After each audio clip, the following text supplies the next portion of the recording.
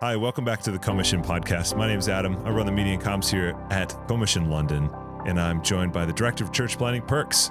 We want to give you a taste of what it's like to start new churches, with interviews with church planters from around the city.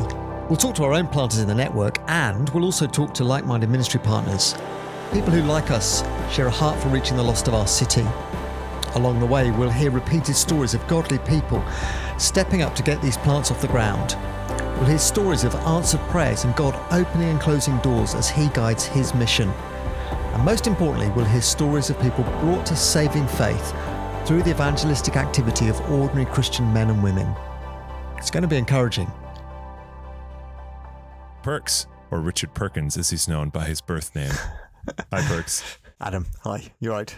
Welcome back. I'm doing fan. Welcome back to the country. Thank you. A fantastic time away with family in the States for the holidays. And I'm glad to be back and working for the Lord here in London. It's good to have you back. So we're chatting with Alex Brito from Mosaic Multicultural Church. Do you want to give a bit of an intro to Alex? So yeah, Alex gives us a bit of detail, bit of biographical detail in our discussion. But he came over in 2015 with Aluana that came from Brazil, and they are a family with 3 daughters. Alex, theologically trained, came over here with the intentionality of trying to plant a multicultural or intercultural church in London. Well, we hope you enjoy. Alex, a very warm welcome. Thank you. Thanks for your time. Appreciate it. Tell us about yourself and your family, just to begin with. Yeah, so I was born and brought up in Brazil, my home country. Got married in 2003 with Aluana. We've got 3 kids. Zara is now 16. Hannah is 6. And Mai is a year old. Yeah, beautiful family. So I came in 2003 as an international student with a clear plan of staying here for a short period of time. But you know how God changed plans. So we end up living here for 6 years, and Zara was born between that period of time. So you came as an international student. That's right. It's interesting on that one because in one sense, that time is the reason you're now back again. Yeah, that's right. Tell us what happened in that 6 years. So let me just take a step back. Yeah. So I grew up in a Christian home. I've got parents who love Jesus, and I've got an uncle who was a church planter when I was a child. My parents decided to help him. We would drive 2 hours to get to the town where he was planting a church, a very difficult place. And I'm going to be honest, I did not like that. Spending the weekend in a town that it was not mine, far away from my friends, and looking at my uncle going through so much struggles, suffering, I never understood that. I mean, I ask myself all the time, why someone so bright, so intelligent like my uncle would go through so much suffering? If we are saved by grace, he doesn't need to earn his salvation. So I left church at the age of 15, and I lived a wild life. And I meant it, a wild life. So I came to London in 2003, far away from Jesus. But my mom sent me the Pilgrim's Progress book. And at that time, I did not like fiction, but I didn't have much to do. I read that book, Perks. Wow. And it blew my mind. I read it again. And as I was reading, I kept checking the Bible. And I felt in love with Jesus. Began sharing the gospel with everyone I could get hold of. Well, how old are you at that point? So I was 21 at that time. Yeah. 21, full of Jesus. Fantastic. So you came as an international student. Mm-hmm. Language learning or? Language. Yeah. So yeah, my English, zero.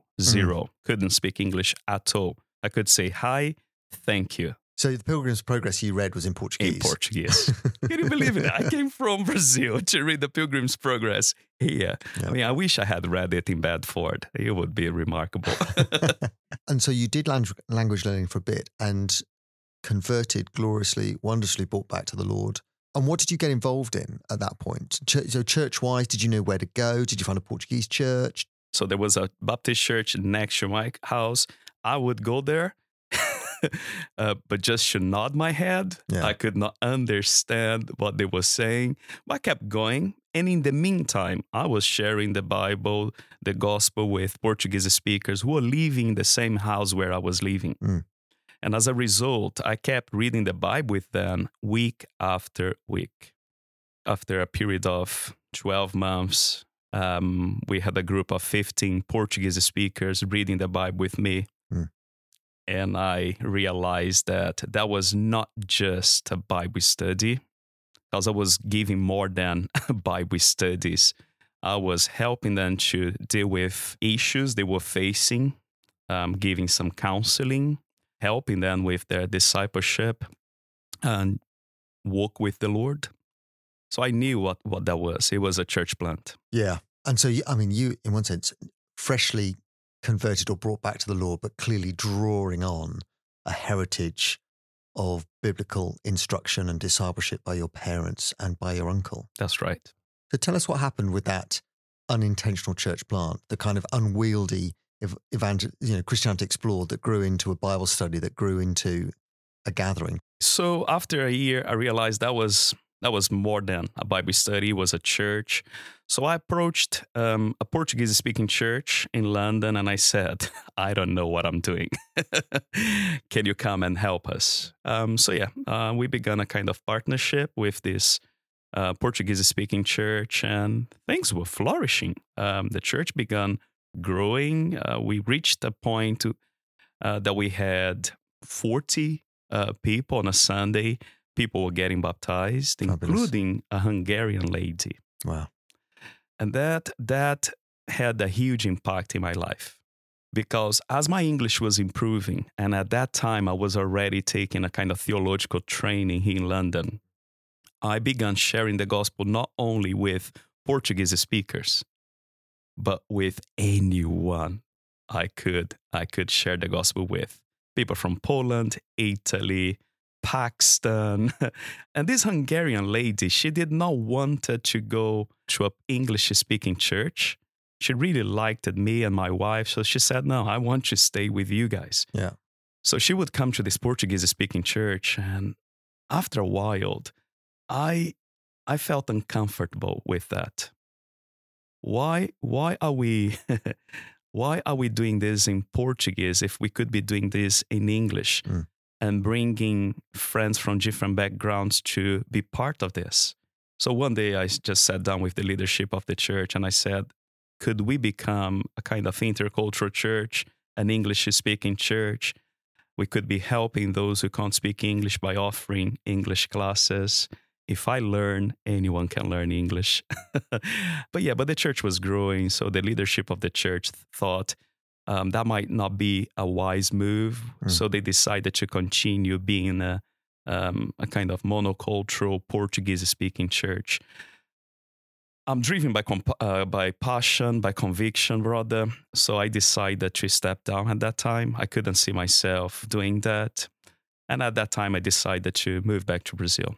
What's striking for me, just in your observation, is that the Hungarian lady, minority culture, finds kinship, belonging with another group who are also a minority culture in a majority culture city like London, which is, I think, informs what you then go on to with Mosaic. That's right. You sort of think, why didn't she get involved in a local English-speaking church? She's here, she's come to England, she's come to London, but actually there's that sense of, I don't belong here, and these guys don't belong here either. Mm-hmm. But together we don't belong together. Mm-hmm. It's just a really striking dynamic, I would imagine. Yeah. So back to Brazil, a bit of theological training under your belt from here. Mm-hmm. Did you do any further theology?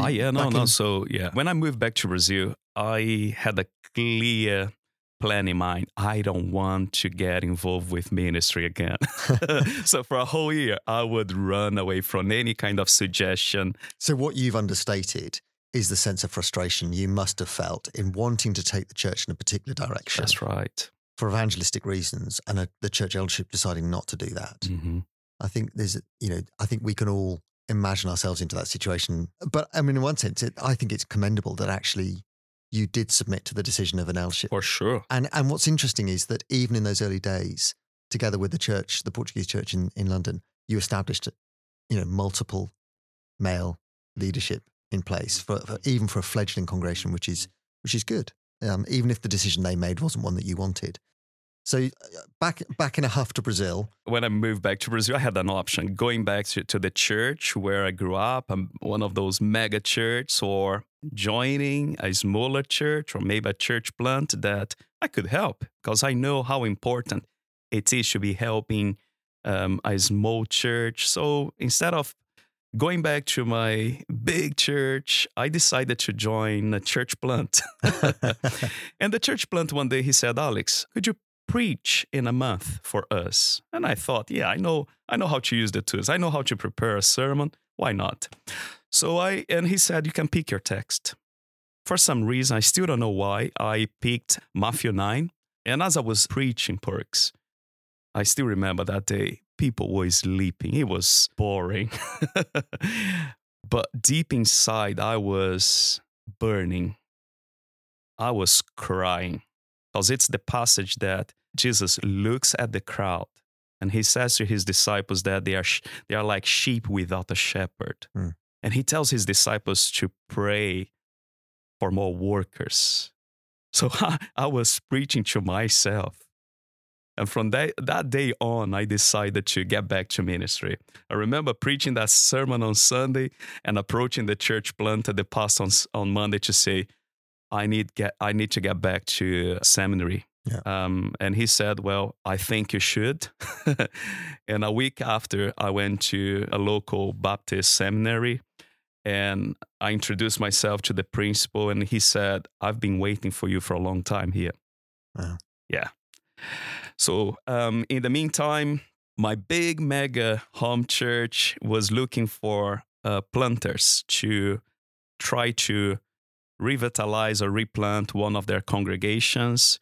So they invited me and my uncle, who was retired at that time, and we both accepted the challenge.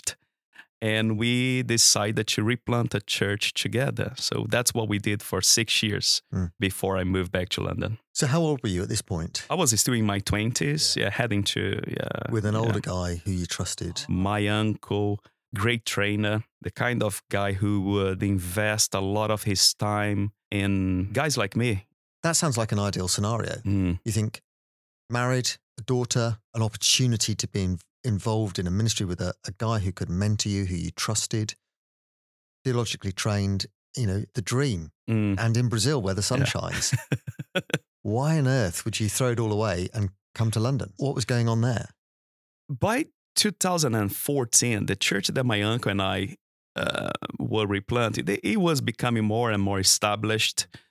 My uncle wanted to know if I was going to take over and lead that church on my own, because, come on, he was getting older and older. And because of the desire I had to see an intercultural church being planted here in London, maybe because I did not see that happening a few years before, I couldn't see myself in Brazil.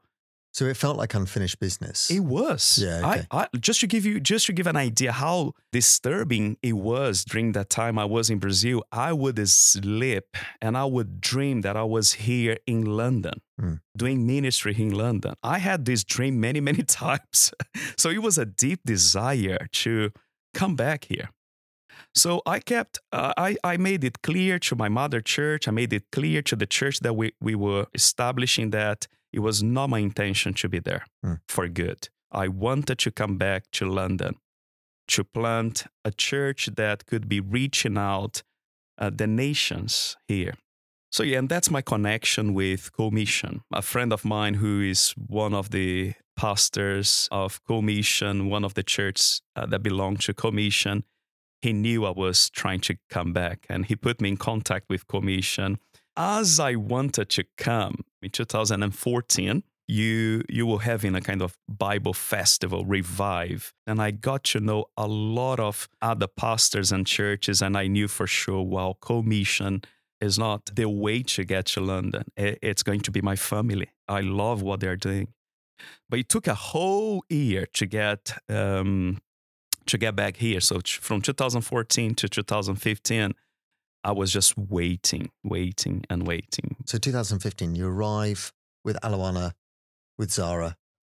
I know what you're trying to do. You're trying to plant an intercultural church that reaches the nations with an English-speaking church and, a great desire to try to reach people who otherwise wouldn't be reached with the gospel. So the sense of marginalization, not predominantly being socioeconomic, but just being, I don't belong here. This has not been my historic home. It is my home for now. I feel displaced, particularly concerned for those. So how are you going to do that? What was the plan? The plan was to engage with anyone. I did not want to grow out of a kind of church transfer. Yeah. So I would avoid getting contact with Christians, to try to recruit them to join us. We were planting from scratch. Yeah, and I think that's worth highlighting. Isn't it? In other words, you weren't doing a congregational model where you took a group of people from one church. You weren't looking for transfer growth and recruiting a launch team from other existing churches or with Christians. This really was entrepreneurial, pioneering, trying to evangelize a church into existence. Risking. Yeah. Uncertain. Properly uncertain. Yeah, but knowing that God is sovereign. Amen. That's why I take risks. Yeah. I love taking risks because God gets the glory. But anyway, so I began engaging with people. Initially, we thought, what are the needs in the community, especially among migrants, those who come from abroad, economic migrants. And one of the needs was the language. They needed to learn the language. And I've been there. I've been there, and I know the challenge. I know the difficulties. So we began helping people by offering them English classes. And I remember every 6 months, we would have 50 students study English with us. And that became one of the ways we began to engage with people from different backgrounds. So I think at that time, from 2015 to 2017, we engaged with more than 350 people from 13 different countries. Some of them became friends. Those friends were invited to take Bible studies with us. And that's how we began. We began by engaging, by meeting a need, building friendships. And as we build those friendships, we try to introduce our big friend Jesus to them. And where were you doing that? So we were in Croydon at that time because, again, we were planting from scratch. We did not have people to help. We did not have money to be hiring a building, things like that. So we did everything at home. See, it's interesting. So Croydon, it's got a city centre. That's right. What's critical, of course, is it's where a lot of immigrants will come initially. Yeah, a lot of refugees would be around. And lots of places around it that are that are almost a suburb of Croydon. So not a bad place to base yourselves initially. So doing language classes, filtering people through friendship to come be part of a Bible study. That's right. And what was the plan to sort of, once that's brilliant, but what came after that? How was the church going to be built? The expectation was that some of these friends would become Christians, and then we would gather a kind of core team to launch publicly one day. Yeah. Plans are really good on paper. And although we had a good plan and we had the numbers, believe it or not, none of them became Christians. Apart from a family, but I wouldn't say they became Christians through our ministry. They became Christians through different people, but they were very young in their journey, and they decided to stay with us. So this family said, no, we want to see this dream of an intercultural church becoming a reality, and we are here to help you, Alex. And they began challenging us. Why are we here? Is this the place where we're going to be planting Mosaic? And as a result of that conversation, we then decided to actually relocate to Elephant and Castle and to get ready to a public launch. I mean, I've known you since 2015. I've seen what's happened and the extraordinary design and implementation of a pathway that brings people in through English language classes, sort of Christianity Explored, Bible study, to a Sunday meeting. And I've seen you guys toil away at that and to do so prayerfully and wonderfully. But I think in the early days, you were frustrated, or your plans were frustrated by the way in which economic migrants think and work. Mm-hmm. In other words, unless you're converted and discipled, the odds are you won't make decisions that are shaped by the kingdom. So people were on this trajectory towards conversion, you hope, and yet someone offers them a job, someone offers them a house, they're off. So you guys were, in one sense, you were hamstrung by the mobility of a migrant population. That's right. Who for whom their pressing needs were somewhere to live, Mm-hmm. and food over, roof over my head and food on my table. Therefore, Mm-hmm. I need a job. Mm-hmm. So the move to central London made sense in as much as you could potentially access it. Was that a key driver for you? And also because we realized we need to be not only engaged with those economic migrants, but with people who actually want to stay here for good. Mm. So although Elephant and Castle is in central London, there is a huge community there, strong community, a lot of residents, people who they are going to be there for their entire lives. Mm.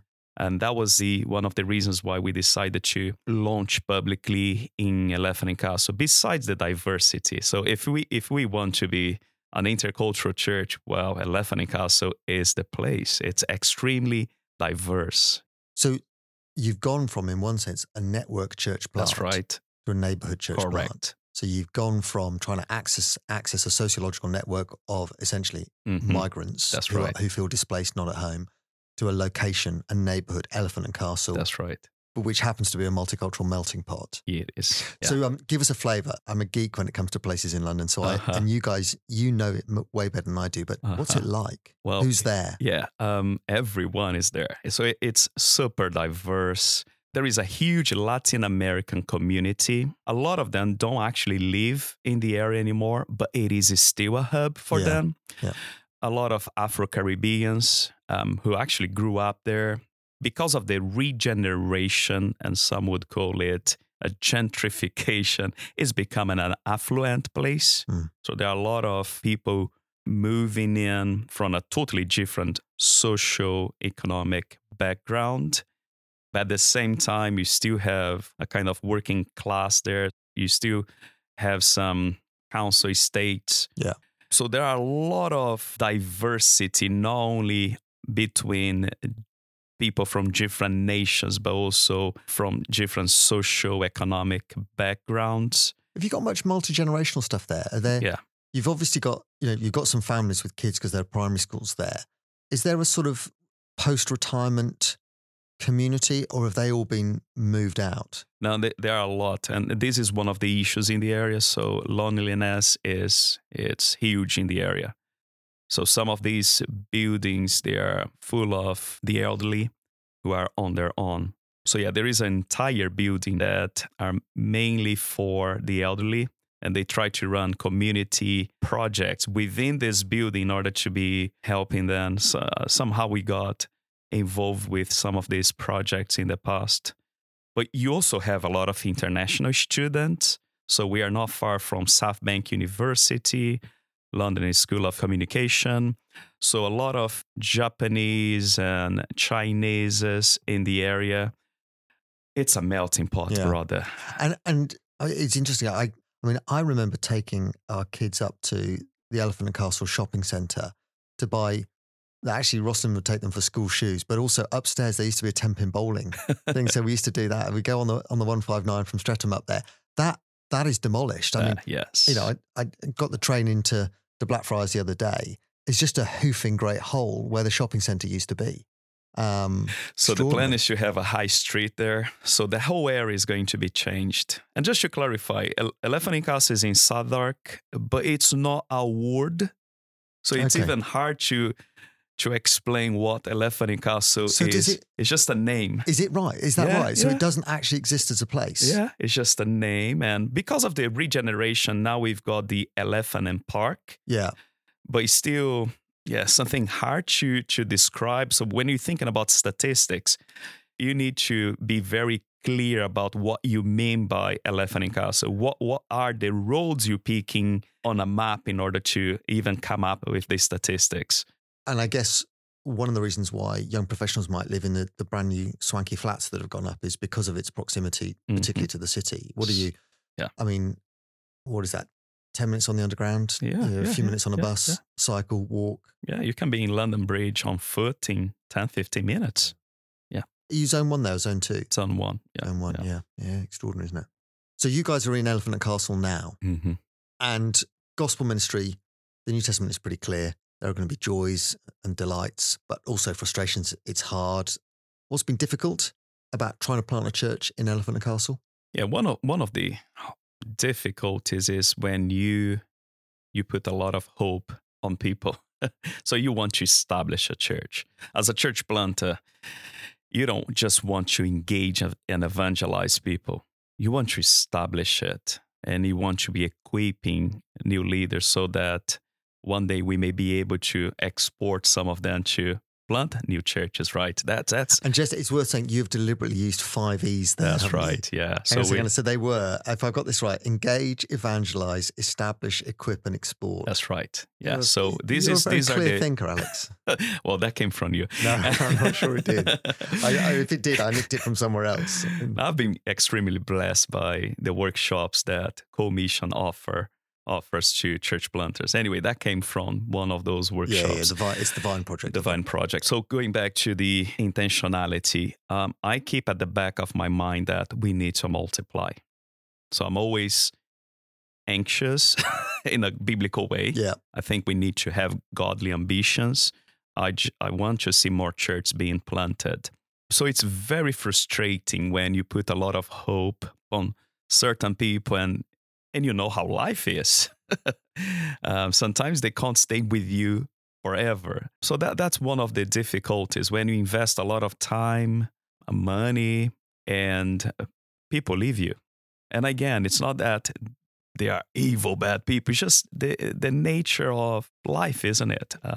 We are always, particularly in a zone 1 context. I mean, correct. I always say it's like doing ministry in a river rather than ministry in a canal. A canal is stagnant. It doesn't move. You've got 4 generations, whereas you guys have got people coming and people leaving. That's right. And in one sense, that's the joy, isn't it? But in that, it means that you're preparing for ministry. You're often preparing people for ministry elsewhere. Their kingdom impact may not be seen in Elephant and Castle, but may be seen elsewhere. Tell us about the family, for example, who are now overseas having an impact for the kingdom.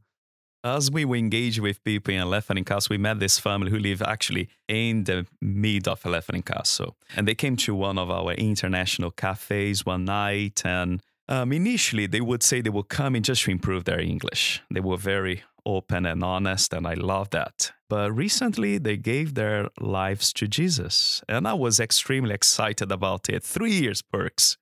It took 3 years for this family to actually come to the Lord. But then they also told us we decided to move to Portugal. I don't blame them. The weather is much nicer there. But one thing they said was, Alex, we loved being part of a church plant. And Gian, he's half Brazilian, half Italian. He said, I would love to get involved with church plant in the future. If God calls me to plant a church, would you please be able to help us to get there? So they are now in Portugal trying to find a church plant they can join in order to help this church plant. But with this in mind, they really want to be church planters in the future, and they are taking one of our trainings. So Co-Mission offers this bivocational church planting training, and they are taking it as just to observe, just to be meeting with other planters. So it is sad. On a hand, it's, come on. They would be helping us here so much. But at the same time, well, if they help another church planter somewhere else, or if they plant a church in the future, wow, it was worthy all the hard work we had here in London. I'll be happy with that. I mean, that's a win. It is. And, I mean, it's not a win for you. It's a win for the kingdom. But, and it's all about him, isn't it? It's all about Jesus. So and that's it's hard, a win. though, isn't it? I mean, it is hard, isn't it? Because you're trying to establish a work in Elephant and Castle that can continue and that this becomes more commonplace, but wonderful for the kingdom, wonderful for Portugal. That's right. Not ideal for Mosaic. Just on Mosaic, go tell us why the name. I wanted to clarify that I was not moving from Brazil to come here and plant a Portuguese-speaking church. And I know it will be easier to be planting a Portuguese-speaking church. I could be attracting Brazilians, Portuguese speakers. But I came with this clear vision of establishing an intercultural church, thinking about the second generation, especially here. Yeah. During my time planting a Portuguese-speaking church, I could see that the second generation, they were there because of their affection with their parents, but not Jesus. So Mosaic, it's a piece of art, isn't it? Broken pieces that you put together to form something beautiful. So we want to use the name just to clarify that we are all broken people being glued, coming together because of Jesus. Yeah, Jesus is the one who brings these different broken pieces together to form something beautiful. The church. It's brilliant. It's wonderful. Thank you for that. Yeah, so we've talked about some of the difficulties that you faced. What are some of the joys? What are some of the things that have sustained you and Alawana in particular? God always gave us what we need, Perks. So we haven't seen a massive growth. I'm still frustrated. I'm a planter. I want to see multiplication. And during the pandemic, I had to become a pastor. There was nothing I could be doing apart from looking after people. So somehow I saw something positive, and there was a kind of growth at that period of time. Yeah, seeing people growing, spiritually speaking, and taking some steps towards engagement, people engaging with their friends, evangelizing some of these friends with real intentionality without relying on me to do that. I loved being with you guys a few weeks ago. I mean, you are a wonderfully eclectic congregation from people from all over. It was really good for me as well, just in terms of, to use, I think, J.C. Ra's phrase of crucifying my style. So in other words, preaching and having to be really simple and really clear. So in one sense, not hoping that people might understand, but trying to make it absolutely sure that people couldn't misunderstand me. And actually, that's harder. I think my sermon took longer to prepare because of that. And you're going through that every week. Every week. Not only when I'm preaching, every single kind of communication could be a disaster. Yeah. The miscommunication. So those who are involved in intercultural church will get that easily. So the number of clashes you face on a weekly basis is just overwhelming. Through those kind of unintended misunderstandings. Yeah. Needs to be a lot of love in the room. That's right. A lot of forgiveness, not of forbearance. If you're not ready to forgive people, you can't be part of the church. You just leave on day one. You're going to get offended somehow just by being there with us for 10 minutes. Well, why did this person say what it was said right now? A lot of miscommunications, but it's fun because that's what we want to see. We want to see people forgiving one another. That reflects the gospel. It's painful. It's hard. Again, at the back of my mind, I want to see multiplication. And when you have to be dealing with conflicts, it takes a lot of your time. It doesn't always feel like progress. That's right. One of the things is, I think you know that I'm full of admiration for you and what you guys are trying to do there.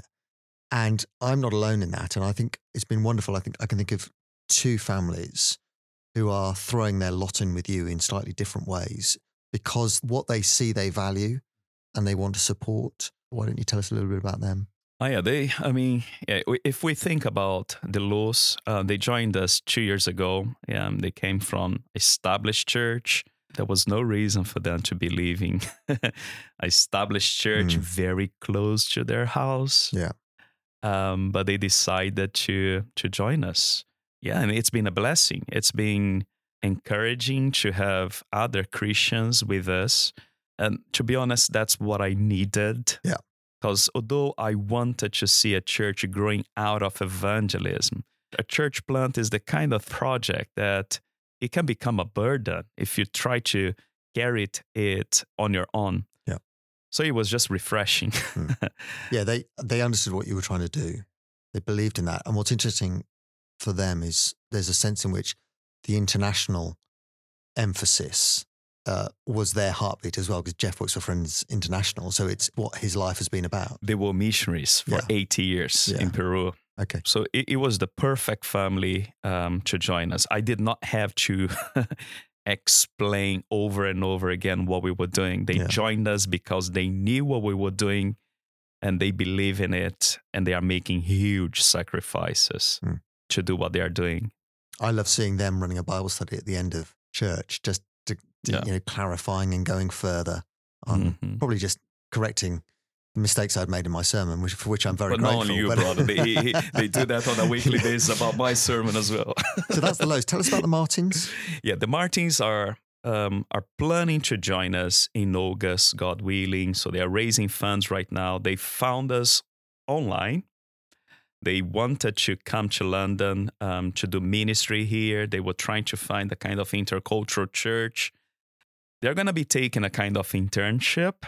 So Mike is going to be taking a theological training at the Uni School of Theology during the time he's here in London. Is he doing that through 83? 83, yeah. And who knows? Who knows? We still haven't got a kind of clear plan, but if they decide to stay here for the long run, well, after being with us, who knows? They could be part of Mosaic for a long period of time, or they could decide to plant another church. It's very exciting. I mean, it's the answer of my prayers. And I'm looking forward to see what God will do. It's been good to get to know them a little bit. Again, you made mention earlier of the bivocational training, which you and I are involved with online on a Monday night monthly. And it's been great to have them and get to know them a bit. That's right. It's fabulous. So I'm looking forward to seeing them in the flesh over here at some point, the Lord willing. That would be fantastic. Just 83, many of us won't know what that is or how that operates. What does it stand for? I'm guessing Atlantic Training? The Alliance for Transatlantic Theological Training. Brilliant. Yeah. Makes perfect sense. So what they want to do, it's just great because, again, as a migrant, I think I can say that London is extremely diverse. There is a huge opportunity here for missionaries to be making disciples of all nations. However, this diversity brings with it complexities that you can't get training anywhere else. You need to be here on the ground to see how complex this place is. So 83 wants to do is to give, especially Americans, an opportunity to come, settle in a local church to get to know the culture. The language is the same. The culture is totally different. So it's to give missionaries the opportunity to understand the context. And they're doing their theology online through coordinated groups, through Union. Brilliant. And the community, learning communities, that's how they call it. It's worth us actually touching on something you're doing now, which is that you're working with a London project. That's right. So with Germa and with Neil and the team there. Why don't you say a little bit about that and why you're doing that? I think that's brilliant. It's collaborative. Say a bit more of that. So the London project is a new initiative from city to city, which is the sort of Tim Keller's ministry out in New York and wanting to see city-based ministry across the world. That's right, especially in places like London, a global city. All we want to do is to support what God is already doing here in London. We are not going to be starting up anything. All we want to do is to be supporting organizations such as Commission. What are you doing? How can we help you to keep blessing London as a city? My role with the London project is to work as a city catalyst. You correct me the other day because I was talking about networking and you talked about being a catalyst.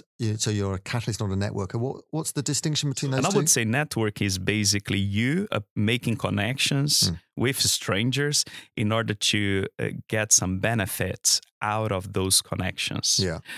A catalyst work on the opposite way. So a catalyst would make connections to convene those connections. So what I want to do is I want to get in contact with people, assess where they are, assess what they do, and think, who are the people who could be helping this new contact to get better in what they are doing?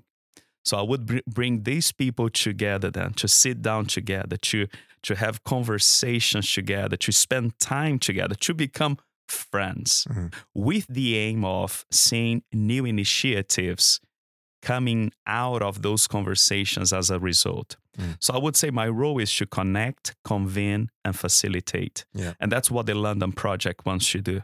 So that explains why I'm now getting about an email about once a week from you in order to meet someone and for us to have conversations, because you think there's mutual benefit in us interacting. And not only for you, but for the person I might be connecting you with, because we all have blind spots, Perks. When we are in contact with someone who is different from us, we can see that. Which is the hidden, unseen work in an intercultural church that makes intercultural church so thoroughly demanding, because there isn't an established, we do things this way, because everyone brings their own way of doing things, whether they recognize it or not, which is part of what your life is. That's right. And again, London is extremely diverse. And we can only reach the diversity of London with a huge, diverse kind of churches working together.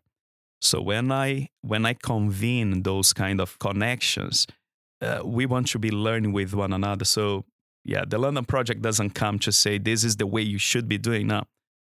Can we have a conversation and learn with each other here how we can be doing ministry here in a city like London in a very effective way, in a faithful way, but also in a fruitful way. We want to see growth. And in order to do that, we need to be helping one another. Yeah, that's helpful.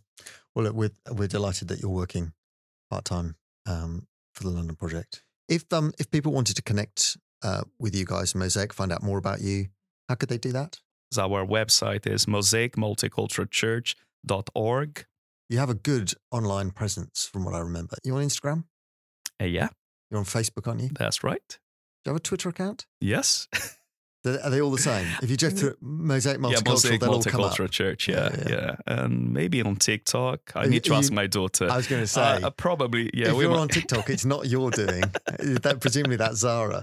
That's right, yeah. I really enjoyed the collection of, there's a small collection of teenage girls engaging meaningfully. That was impressive. That's right. I thought those girls, if they're evangelists to their peers. And this is what I want to see. I mean, I'm in my 40s now. I know I don't have a long time. And I would love to see the second and third generation taking over. This is what I want to see, Perks. Yeah. If I die knowing that the second generation of migrants see Mosaic as their church and they feel comfortable inviting their non-Christians to come and see what we are doing, I would die a happy man. Yeah, we don't know the future. Mate, you're in your 40s. You've got decades, the Lord willing, of ministry left. So, I've got this sense of urgency in me, man, that I don't know. I mean, church planting is tiring, but you've not aged that badly, for goodness sake. Yeah, fantastic. Well, look, Alex, it's been brilliant to talk, to hear about all that the Lord is doing through you and through the team at Mosaic. We will continue to pray for you. Good on you. You're a great example and a challenge to all of us. Thank you. I love your evangelistic heart. I love your desire to want to equip the saints for the work of ministry. It's our prayer, our continual prayer, that He will work through you to grow the kingdom. And we pray, plant an established church in Elephant and Castle that can be of real benefit to people who come here for whom this has not been their historic home, but it is their future and it is their children's future. What you guys are doing, I think, is wonderful and a brilliant opportunity for us to learn how to reach the entirety of London, which is our heart's desire. We don't want any Londoner to miss out on the possibility of hearing the gospel in a language that they can understand, in a way that they can stand from people that they trust. So what you guys are doing on the ground is brilliant. Yeah, and I think co-mission for that, because if it wasn't for your support as an organization, your support as a mentor, supervisor, I don't know, I wouldn't be able to do what we are doing right now. Oh, it's our pleasure. Alex, thanks for your time. Really appreciate it. Thank you. Thank you. We'll continue to pray for you and for Aluana and for the girls and for all that you're doing at Mosaic. Thank you. Well, Perks, what'd you make of that? I love talking to Alex. I come away with two conflicting feelings invariably. One is he challenges me, I think, because he is committed and he's passionate and he is brilliant and he works hard. And so I come away feeling challenged that he is doing brilliant gospel work in the trenches, on the front line, trying to reach people with the good news of the gospel and trying to grow a church at the same time. That's the one side. The other side is I end up on his behalf, I think, frustrated and somewhat. It's probably overstating to say I'm frustrated with the Lord, but I wonder why they've not seen kind of growth that the kind of effort he's put into it might merit. And I'm frustrated for him that they've not gone further and faster than they've been able to go. I guess, yeah, this is one of those aspects of church planting where we run into our first case of where it's, things aren't smooth sailing and there is real challenges associated with it. And that's part of the adventure. That's part of the path God puts us on when people are getting started in church planting. I think that's right. And I think everyone in ministry would say, look, ministry is tough. But I think that the way in which Alex has wanted to do it means that the sort of the toughness measure is sort of is a click or two further up the scale. And I think that's largely because the way in which he's wanted to plant has been through a pioneering model. So in other words, in the earliest days, they were the church family, just the Brito family. And when you're doing pioneering church planting, and you've moved from overseas, so you haven't got the network here, it's harder, isn't it, to build a launch team? And to get that sort of that critical mass where you can begin to do stuff. You're trying to evangelize and recruit at the same time. That's tricky. So you've got a number of things that are not playing in your favor. Now, as Alex, I think, makes clear in the interview, in the early days, they were literally their numbers, they're stuck in my head, were 50, 12, 4. And it was essentially you'd have 50 people going through their language classes, which were non-evangelistic but friendship building. They'd have 12 into a sort of Christianity Explored type course where they'd be engaging with the gospel, and then sort of 4 people would come from that into a sort of a house church gathering in Norwood Junction. And those were the numbers. But then inevitably those 4 people, because they were unconverted and not making perhaps gospel decisions, would say to themselves, hang on a second, I really need a roof over my head and money in my bank account because I've got to put food on the table. Yeah. And so if someone offers them a house, somewhere to live, someone offers them a job, they would move, which is why... Yeah, anybody would. Yeah. Yeah. And so, first generation migrants who are coming over would say it's more important to me that I get those things sorted, and therefore they'd move and they'd relocate to another church elsewhere, which was behind the move to Elephant and Castle, as sort of a more geographically located place to do an intercultural work. And then there was COVID, for 2 years. But I mean, every week you will see Alex out there with a little team of people, intentionally trying to reach people with the gospel, open up conversations, and getting stuck into the local community. So I just think it's a real challenge to those of us who whose ministry lives look a little bit different. He's out there doing the hard work, trying to grow a church. And I think it encourages me and it challenges me. And I'd love for the Lord to give them opportunities for the people they reach to come in and stick, and that local church community to grow and be strengthened. Yeah, absolutely. Trying to find, like you said, that solid core church planting team being the stable element in that. Because as you say, starting a church that's directed at migrants and people who are in transition in life, wherever it is, geographically, financially, there is that sense of like, how do we love these people in the place they're at right now in the best way? And having that core team is so critical for that, because they provide if we get into the nitty gritty, the financial stability of the church, just have a solid place for people to rest, learn in the Lord while they're there. Maybe they're there for a couple months, maybe they're there for a year, whatever it is that they're being poured solidly into wherever life takes them. I mean, London, on some level, overall, is a slower version of that, essentially, the churn of people that come in and out of here. I'm one of them. So I'm here for X number of years to serve the Lord. And then, I may go back, and this is our heart for London and coming here, the best place strategically to reach the nations may be this city, because people come here, they work for some years, support their family back home, wherever that is, and then go back. And if we're able to share the love of Christ with them while they're here, what a huge move for the Lord to get the word out there across the nations. Yeah, I agree with that. I think just to return to your original point, I agree with that. I think the presence of a launch team does provide you with a degree of stability. And inevitably, if you're planting in a pioneer entrepreneurial type model, you haven't got that. And therefore, words like risk and uncertainty apply disproportionately to that context. You know, there's so much that is uncertain. Nothing's a given for them. I mean, in one sense, there's nothing a given in church. Nothing's a given in church planting. Nothing's a given in ministry.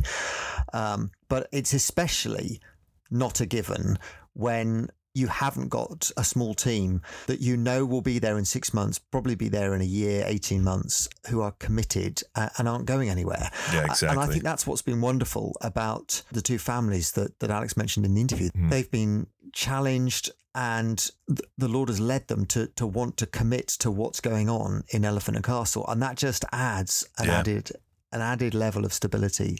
Building that stable root system in a church of families that are there for a long time. Yeah, you can build from that, can't you? But wonderfully, in God's provision, they've got a couple of families who are committed, and in particular the Lows, helping them share that burden of stuff on a Sunday is great. So we finished the formal part of church. Alex, Alawana, others, we're all having that sort of informal tea, coffee, chat, catch up. And over in the corner is a Bible study that's helping those for whom English is not their first language, who are struggling a little bit with English, to sort of go over the sermon. And that's being run by the Lows, So Alex can do the meet and greet stuff, the sort of the meaningful relationship building and help with integration, but someone else is sharing the load. And, that's multiplication right there. That's what you want. And that's what you don't get if you haven't got a launch team. Alex, he made a statement saying, he loves taking risks in ministry because God gets all the glory. And what a great heart to have for that. I mean, that's it. We're taking risks not for ourselves or for our own glory, but for God's glory. And sometimes that works out wonderfully. And sometimes there's a lot of challenges with that. I mean, a shout out. I mean, I think it was one of the best developed plans. I mean, it was a well executed plan. I mean, he talks about the difference between having a plan on paper and putting the plan into practice. And then there's the kind of when the plan encounters people. I think it was a brilliant plan. He executed it really well, but the people that you might have hoped who would come through that pathway and that pipeline weren't sufficient to sort of generate that momentum. But the move to Elephant and Castle, the fact they're in a church building now, there is stability there. Yeah. There's visibility, so people get to see them not only during the week during Elephant and Castle, but actually on a Sunday as well. And I think you're hoping that this is a solid base from which they can grow, because the quality of the gospel ministry, I think, is terrific. Yeah. Well, we can be praying for them. Everybody listening, if you want to get involved in this, be praying for Alex and Mosaic Multicultural to get their feet set. Be praying for these planters, these pastors, as we're interviewing them. That's one of the best ways you can get involved in gospel ministry. No, I think you're right. To have people praying would be a wonderful contribution. Well, that's it from us here on this episode. Join us in our next one coming soon as Burks and I circle back and chat about some of the common threads we've heard from these pastors and talk about what church planting looks like in London and how you can get involved. Thanks for listening.